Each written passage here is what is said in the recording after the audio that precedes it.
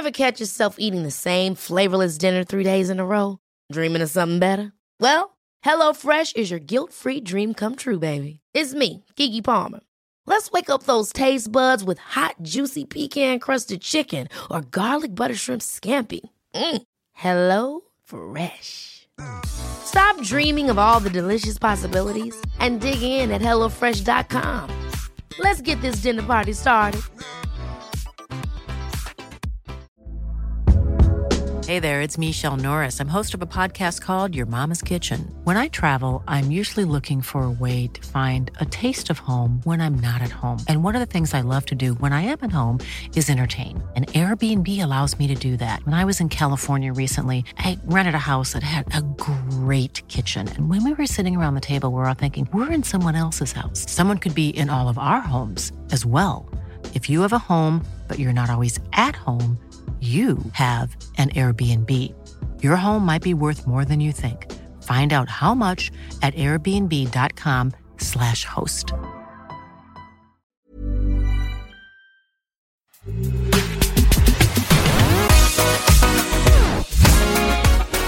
You only get tested maybe at this level once in 4 years, you know what I mean? You got a balls to kick them. So England in possession, haven't had much of this ball. And it kicks it away again. Toby Flood. Don't sink! This is not soccer. This is not soccer.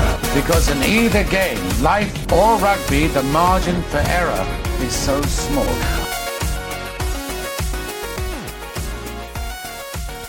Hi again, and you're very welcome to the Irish Examiner Rugby World Cup podcast with me, Brendan O'Brien, and my Irish Examiner colleague, Simon Lewis.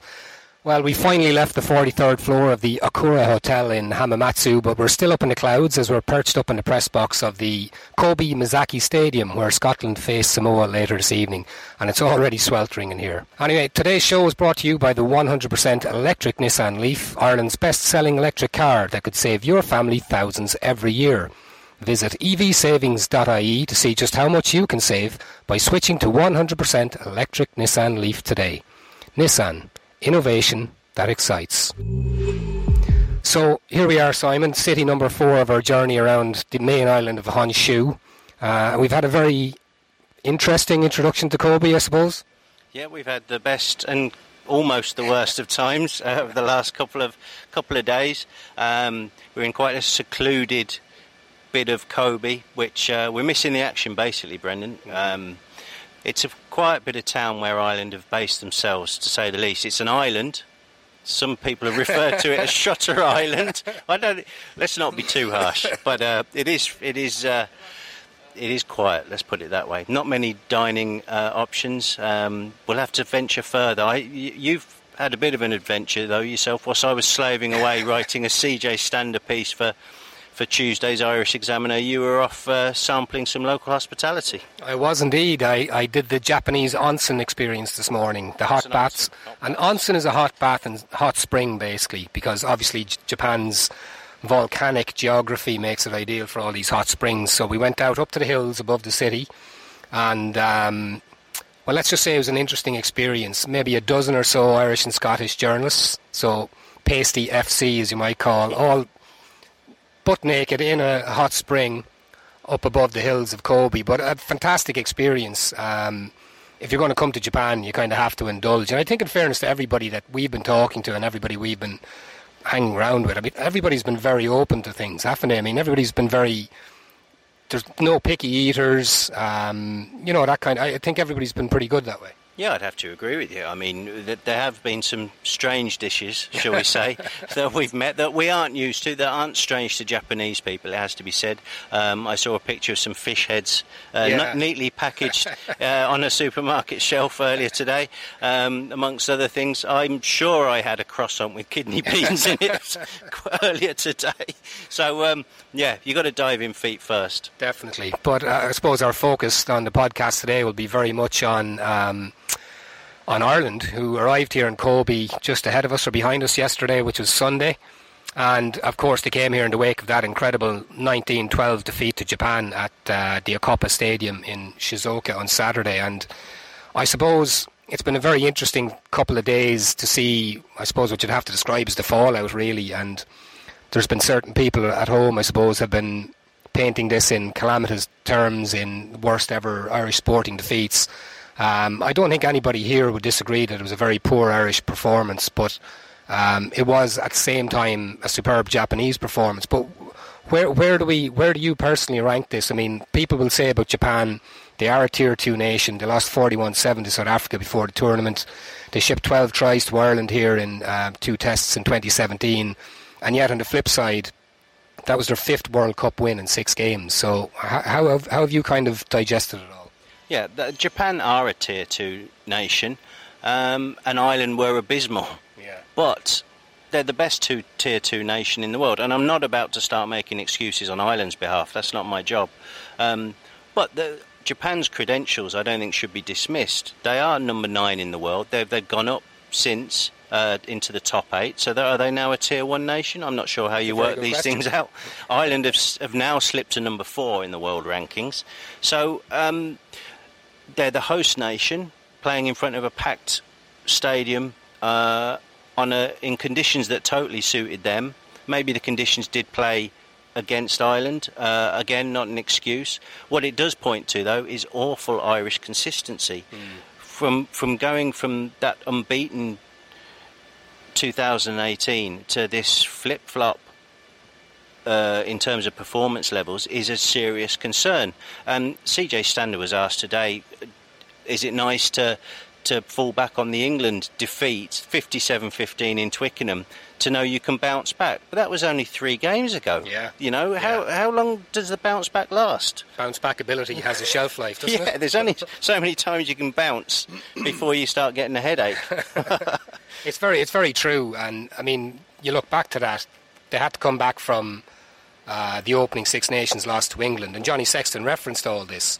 And then they had the defeat in Cardiff at the end of the Six Nations. You had the Twickenham disaster, and now they have Japan. So that's 4 times in a calendar year where this team has its back up against the wall. And look, it's 2 days since the game, so there's no point in going back into the minutiae of it now. But the question now is, as we face into their next pool game against Russia here in Kobe on Thursday, is how do Ireland go forward? And I mean, it's been very interesting. We've mentioned Sexton and Stander, who were up for media duties since the game already, and both were asked about the style of play and this criticism of Ireland that they're too one-dimensional, there's no plan B, and yet both of them have said, no, we don't need to change what we're doing, we need to do what we're doing better. And I thought Sexton was very interesting, saying, look, this is on the players. Anytime Joe Schmidt has told us what to do and we've done it, we've won. So, look, they're going to do what they have to do against Russia and Samoa, but do they need to mix it up a little bit against a possible quarter-final opponent?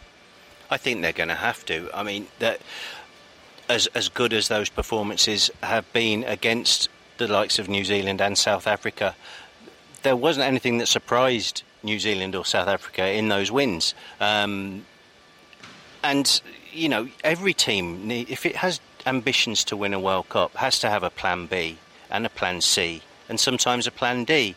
Ireland Japan signposted every aspect of the game they were going to target. As the music comes on in the stadium, we'll be all right. But, Ireland have to show a bit more ambition, I think. And Jack Carty, to be fair to him, in that first 20 minutes, no one was complaining about Ireland's game plan. He mixed it up. He took Japan by surprise with those cross-field kicks. They weren't expecting those. And then it all stopped. So that's the issue. Why did they lose their way after 20 minutes? And why did they let Japan back in with that kind of indiscipline? Yeah, I thought it was very interesting with Japan, even after the game. A couple of their back three were talking about the 2 early tries that Ireland got, and they were very dismissive about the 2 tries that Ireland scored, basically saying, well, anybody can score from a kick. And why isn't everyone kicking? Well, everybody is scoring from crossfield kicks in this World Cup, but even aside from that, again, when the forwards were discussing the last 20 minutes, they knew what Ireland were going to do. They all said as much, said we knew Ireland were going to come at us and try and physically overcome us. We were prepared for that. So, no disrespect again, Japan were excellent, but they're not a New Zealand or South Africa. So if a Japan can do that against Ireland, well then you'd imagine a South Africa or New Zealand won't have much problem. No, they won't, and that's the big fear, particularly if you count 3 games as your your level of consistency, that's all you can manage, then that takes you up to a quarter-final as well before the bounce back stops. You know, it is worrying, and Ireland have to dig deep now, and the coaches have to dig deep, because something's not getting through, obviously, to players. They should know by now what's expected of them, and what it means to be absolutely spot on to execute a game plan, because if that game plan then they fail to execute it, there's nothing in reserve. Exactly. So looking ahead to Thursday, Ireland, Russia, Russia, they're going to get the 5 points in a few days' time anyway. So what sort of changes? Well, I suppose, yeah. What sort of changes, how many changes, where are the changes going to happen in this Ireland team and this Ireland 23? Yeah, I'm not sure. And again, this is being dismissive of Russia, ranked 20th in the world. Japan saw them off not playing at their best. Samoa beat them up and saw them off. Ireland can't get sucked into a physical kind of arm wrestle, because that's probably the one way where they will get exposed again. For me, though, Japan have shown the lower ranked teams the template to unsettling Ireland, and that's, you know, as I said to you earlier, that they signposted that they were going to double tackle ball carriers, that they were going to attack the outside edges. So Ireland have got to be really keyed into this, and they can't just throw everyone out. I mean, there's only a 31-man squad you have to play with. Some people are going to have to double up.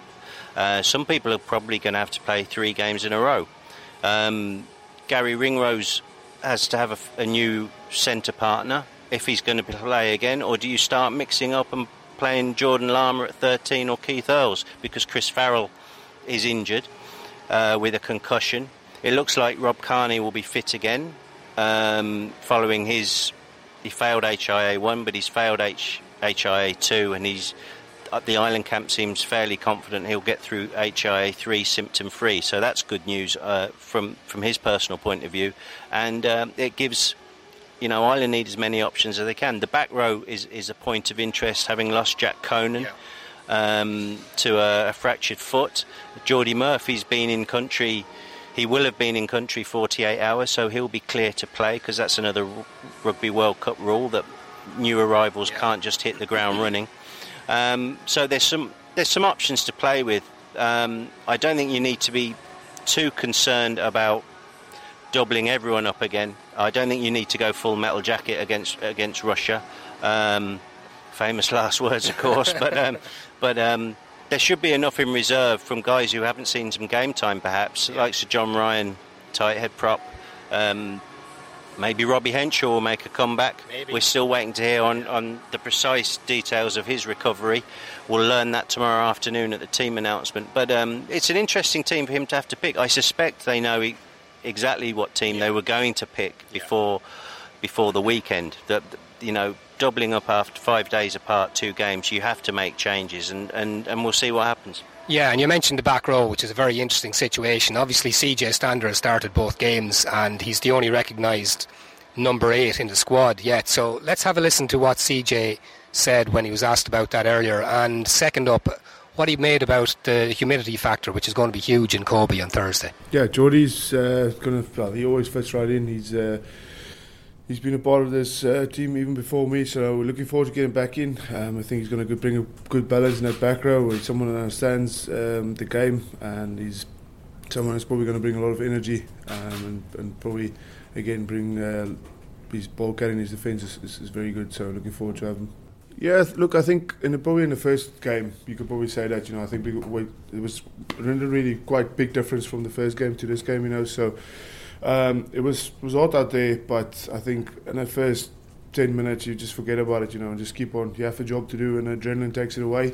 Probably small things just like sweat, how to manage that, to have to get it off your hands and stuff like that. But it wasn't that bad on the weekend. It was a bit more in the Scotland game. So I can't talk for the rest of the tournament. So I think we prepared well for it in our pre-season, and I think everyone looked well what we need to do and how we can best prepare for the humidity, but it's not really a factor. It's something that is probably in the back of a few people's minds, but it's not a big factor for me anyway. Okay, so that was CJ Stander from earlier on today when he was asked about the humidity factor, I suppose. And, Simon, players are going to play down any possible what might be deemed as excuses, but we're up here in the clouds at the Kobe Stadium. It's a couple of hours before kick-off, and it's like a sweatbox already, isn't it? I mean, that's going to be a major factor come Thursday with the roof closed as well. Absolutely, a closed stadium, much like the Millennium in Cardiff, the Principality Stadium as it's known now. It ramps up the temperature. Put it 20, 30,000 people inside it as well, and then there's an awful lot of heat. And there's going to be some sucking diesel, to use a player's parlance. We'll see how Scotland fare against the Pacific Islanders, against Samoa this evening. I might give an indication. I don't think it's going to be a walk in the park, put it that way, for Ireland on Thursday. Yeah, and worst of all, this evening my antiperspirant was confiscated on the way in, and you're sitting beside me for the game as well, so best of luck with that. Before we leave that then, the indications are we're going to see Johnny Sexton back in the team against Russia. I mean, we talk about Ireland being inconsistent in 2019, and Johnny Sexton's been in and out for injuries. His form has been questioned as well. It's a big game for Sexton and for Ireland as well, isn't it? I mean, he really needs to set the tone coming back in for this team. He does. Obviously, he missed the Japan debacle. He was recovering from a quad injury that he picked up, a strain against Scotland in the win. He looked very comfortable in that win in terms of game management.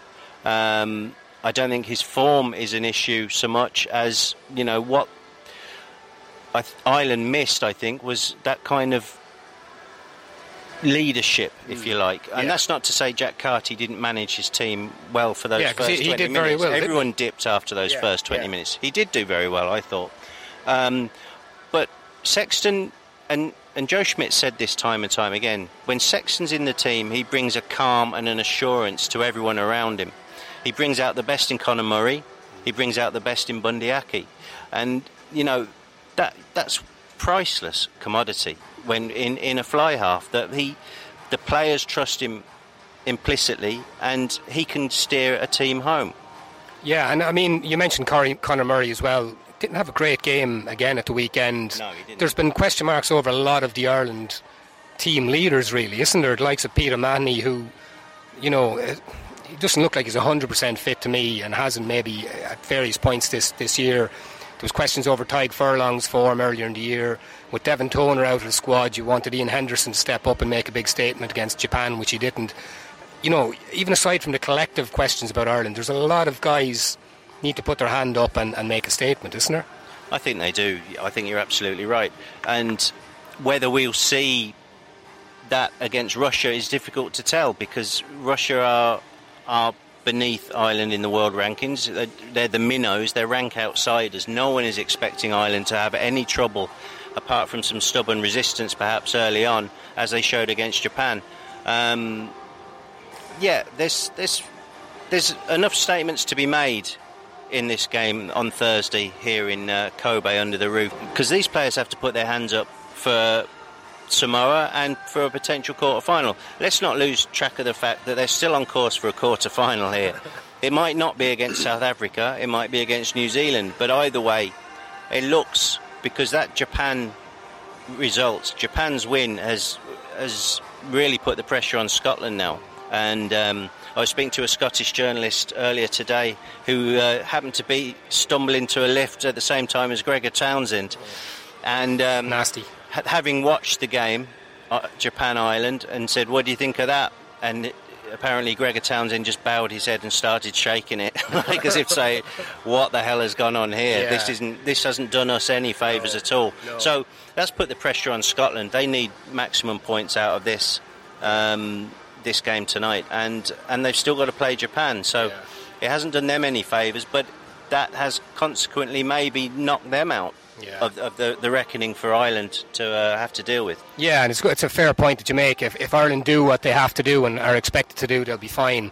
I suppose the other big game of the weekend, which was totally overshadowed by events in Shizuoka for obvious reasons, was Wales versus Australia. Cracking game, really good game of rugby. You look at some of the style of rugby that both teams played, and the expansive nature of it, and you think, be nice to see Ireland play a little bit like that. But again, there's a big talking point with contact in the tackle and high tackles and what constitutes a penalty and a yellow card and a red card. And the main one was obviously Samu Kerevi on Rhys Patchell. Michael Hooper, the Australian captain, was very, very up front with the referee in asking... Almost as up front as Rhys Patchell in contact. And therein lies the rub. I mean, there was a penalty given for it eventually. For those who didn't see it, Samu Kerevi was carrying the ball, was holding the ball up against his chest. Rhys Patchell basically stood up to him. Terrible tackle technique. Kerevi went into him and his left forearm kind of rose up and made contact maybe with the throat area. Was a penalty the right decision there? I think it was, in as much as it was, Michael Hooper called Rhys Patchell out for exactly that, terrible tackle technique. It was into the chest, the initial contact, and the arm rose up, as you say. It's a tough one. I think the penalty was the maximum sanction that the referee could have applied, really, to be honest. But it just points to the fact that referees don't decide on intent. They make their decisions based on outcomes. Look at CJ Stander against South Africa a couple of years ago or 3 years ago now. It's all about outcome, whether they like it or not. And Patchell ending up in a heap, ironically 5 minutes after he'd done something similar, was the outcome, and that's what sways these decisions. Yeah, well, there's plenty more big rugby games coming up and some not so big. New Zealand have named an enormous team to take on Canada on Wednesday, and obviously our interest in New Zealand has been renewed since the weekend. Ireland play Russia here in the Kobe Sweatbox on Thursday. Simon and I will be back on Friday with the next edition of the podcast. So you have been listening to the Irish Examiner Rugby World Cup podcast with the Nissan Leaf, the world's best-selling electric vehicle. Book a test drive today at nissan.ie. Nissan. Innovation that excites. Even on a budget, quality is non-negotiable. That's why Quince is the place to score high-end essentials at 50 to 80% less than similar brands. Get your hands on buttery soft cashmere sweaters from just $60, Italian leather jackets, and so much more. And the best part about Quince, they exclusively partner with factories committed to safe, ethical, and responsible manufacturing. Elevate your style without the elevated price tag with Quince. Go to quince.com/upgrade for free shipping and 365-day returns. Ever catch yourself eating the same flavorless dinner 3 days in a row? Dreaming of something better? Well, HelloFresh is your guilt-free dream come true, baby. It's me, Keke Palmer. Let's wake up those taste buds with hot, juicy pecan-crusted chicken or garlic butter shrimp scampi. Hello Fresh. Stop dreaming of all the delicious possibilities and dig in at HelloFresh.com. Let's get this dinner party started.